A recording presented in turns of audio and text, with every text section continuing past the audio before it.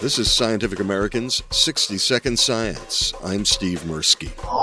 Justin Verlander of the Houston Astros will start tonight's Major League Baseball All-Star game for the American League. He's in the news for more than that, though. Monday, he told ESPN that the huge rise in home runs this season is due to the fact that the 2019 baseball is what he called, quote, an effing joke, end quote. Many other players and commentators have questioned whether the ball is juiced, that is, made so that it travels farther and faster.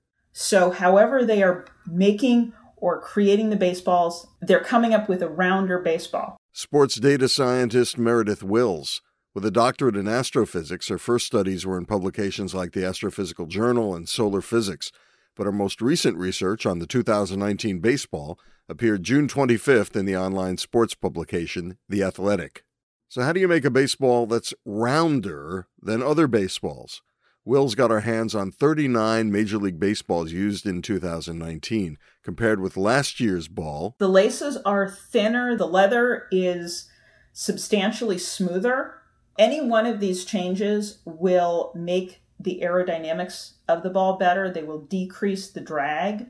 So the way to think of it is that the ball doesn't slow down as quickly when it's traveling through the air, which means that it stays faster longer, which means it's able to travel farther. Which could account for part of why the players are on pace to hit more than 6,600 homers this year, up from 5,585 last year.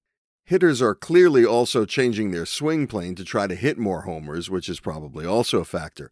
But another indicator of less drag on the ball is home run distance. Wills notes that 82 home runs went at least 450 feet in 2018.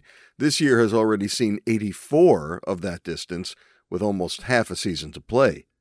The changes in the ball also make it harder for the pitchers to manipulate it. There are two problems. One is that it becomes harder to grip the ball in a way that allows you to spin it enough to get break.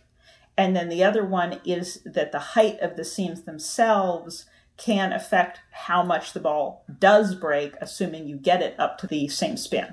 Last year, Major League Baseball bought Rawlings, the company that makes the baseballs. So don't be surprised if next year's ball is once again ever so slightly less round, to give pitchers a square deal. For Scientific American's 60-Second Science, I'm Steve Mirsky.